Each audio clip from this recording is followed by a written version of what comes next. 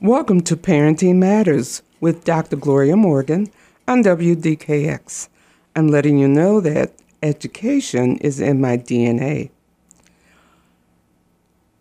The Institute of Family Studies has a mission to advance the well-being of our children through research and public education. And one of the areas that they have recently discussed is how to help our children to listen. Generally, most of what I'm going to share today would be geared toward younger children. However, if you start when they are young, it's not too difficult for them when they are older. The first strategy is to keep it simple. Short sentences are easier to process than long lectures. Keep your statements and requests simple, clear, and direct. The next one of 7 is get on your child's level.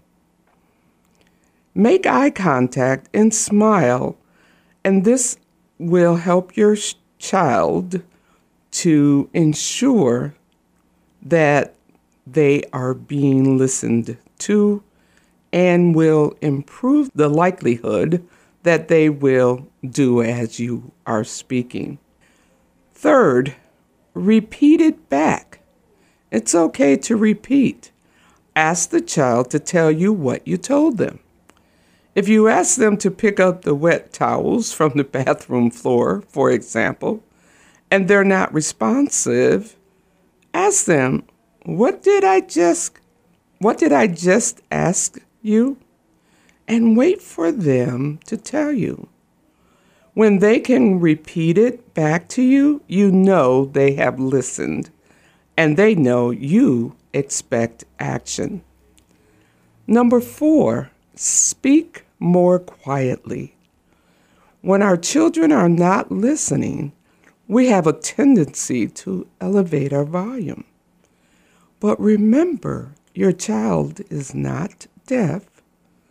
Speaking louder or yelling won't draw them to you, as I just did on this podcast. And it's unlikely to encourage them to want to listen to you. Try speaking softly. Lower your volume.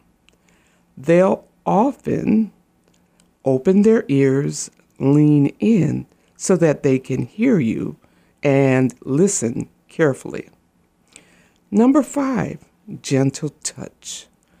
A soft touch on the arm, a squeeze or a hug, or an arm across their shoulder is a gentle touch.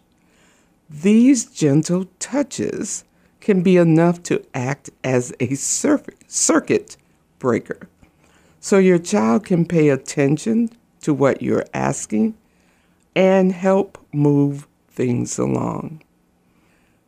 Number 6, try not to use the word don't. Say what you want. If you tell your child what not to do, such as don't hit the stick against the wall, or don't take your plate into the living room, it requires more effort on the part of your child to redirect their energies. How about saying, take your sticks and use them on the drum? Leave your plate in the kitchen until you're finished eating. Now, they have to stop doing the thing that is bothering you and think of something to do instead. So it's best to simply say what you want.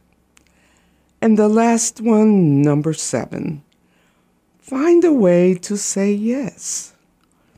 When you have to say no, spin it into a yes. For example, if you are asked, can we stay at the park longer? You can say, you bet. We'll have a longer stay at the park on the weekend when we can come back with your friends. So in a way you said no, but you said a yes for later. If they plead, for example, can we please have ice cream? Respond with, you sure love ice cream. We'll have ice cream on Friday night with our movie like always.